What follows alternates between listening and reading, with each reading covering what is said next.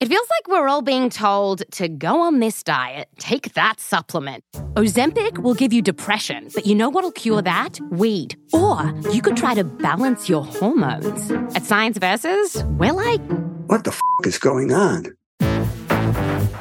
Forget the crap online and listen to Science Versus. Just the facts. Oh, and a bunch of stupid jokes. What is a ghost's favorite fruit? Blueberries. That's Science VS. New season out on Spotify soon. Today is Monday, May 17th, 2021. On this day in 1996, President Bill Clinton signed Megan's Law. The legislation required law enforcement officials to release information to residents when a sex offender moves into their neighborhood.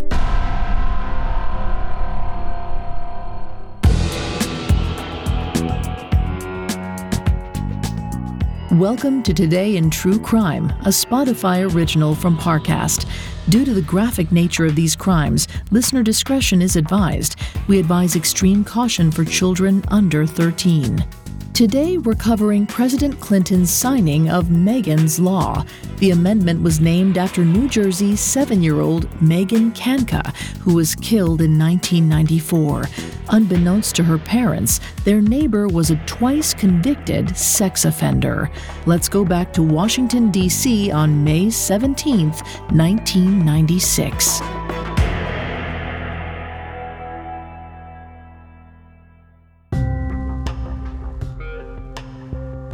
President Clinton's secretary waved discreetly for Mr. and Mrs. Kanka to come into the Oval Office.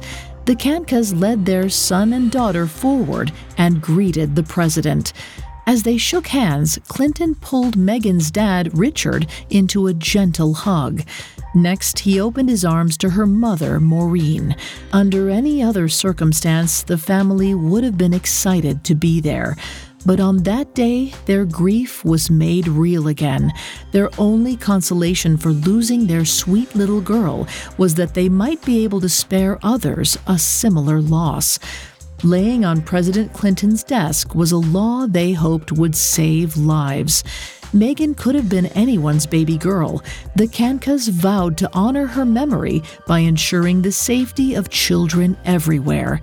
The president put his pen to the page and signed the amendment.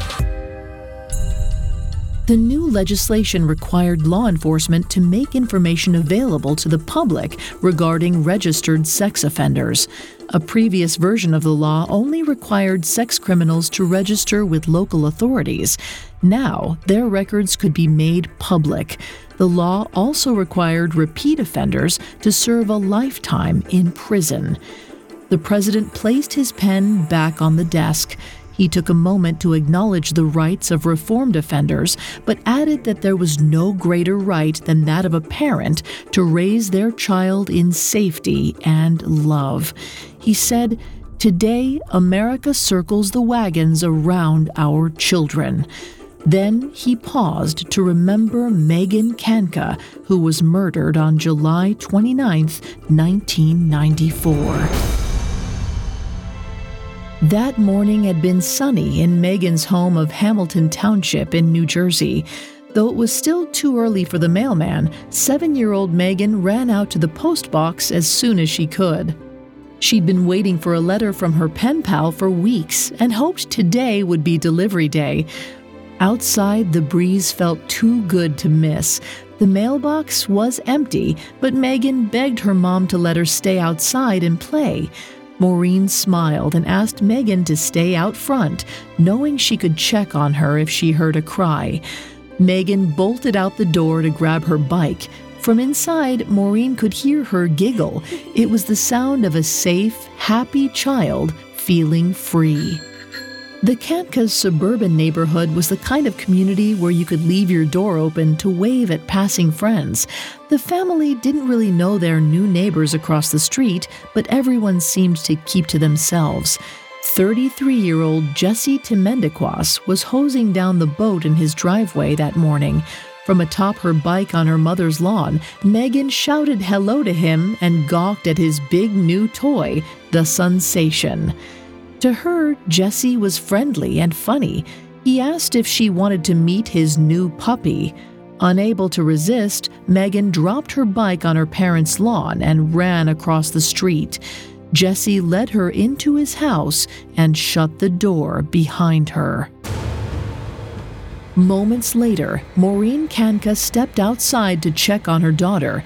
As she called down the street, the mailman arrived and handed her an envelope with bumblebee stickers all over it. Megan's pen pal had finally responded. The following day, the Kankas learned their worst nightmare had become reality. Megan's body was discovered in an abandoned toy box in Mercer County Park, just down the road from their home. Coming up, we'll hear more about Jesse Temendekwas and the details of Megan's Law. Wayne Simmons spent 27 years undercover for the CIA. When he retired from spy work, he got a big break, terrorism analyst on Fox News. Then he met Kent Clisby. So I'm a real CIA guy. This is total nonsense. I'm Alex French, and I'm here to figure out who's telling the truth. Was Wayne Simmons a spy, or was he nothing but a con man? Imposters is a Spotify original from Parcast. Follow and listen exclusively on Spotify. Now back to the story.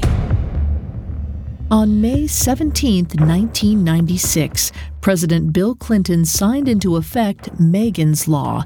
The legislation required states to inform their residents when a sex offender moves into their neighborhood. Megan's Law was named after 7-year-old Megan Kanka, who was killed by her neighbor, Jesse Temendekwas. Jesse was a convicted sex offender.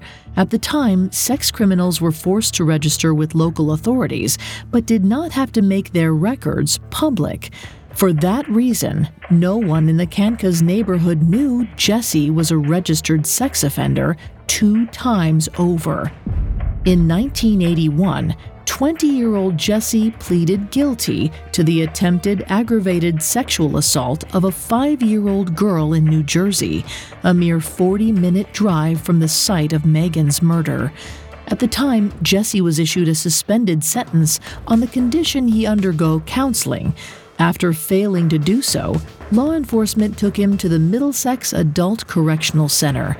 He stayed for 9 months. In 1982, not long after Jesse was released, he pleaded guilty again, this time to assaulting a 7-year-old girl. He was then locked up at the Adult Diagnostic and Treatment Center. He stayed there for 6 years. Over a decade later, he moved to Megan Kanka's street. His Hamilton roommates were also convicted sex offenders. After Megan's murder, he was sentenced to death by lethal injection in 1997. But 10 years later, New Jersey put an end to the death penalty, and thus the state commuted his sentence to life in prison without the possibility of parole. His crimes led to the creation of Megan's Law. The protocols for processing sex offender disclosures vary state to state, but they usually include the criminal's name, photograph, residential address, and the offense for which he or she was convicted. While it's possible to read the criminal's record in the local newspaper or learn of their crimes in other ways, public databases are the most comprehensive source of the information. What Megan and her family experienced was and remains a genuine torment. But the Kankas are an inspiration. They did perhaps the only thing you can do when you encounter such a terrible loss. They transformed their pain into the power to protect other people's children. We may never know how many child victims have been spared because of Megan's Law, but each crime it blocks is a tribute to the special little girl who shares its name.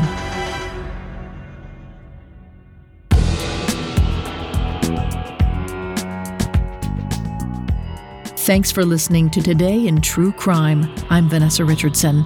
You can find more episodes of Today in True Crime and all other Spotify originals from Parcast for free on Spotify. We'll be back with a brand new episode tomorrow in True Crime.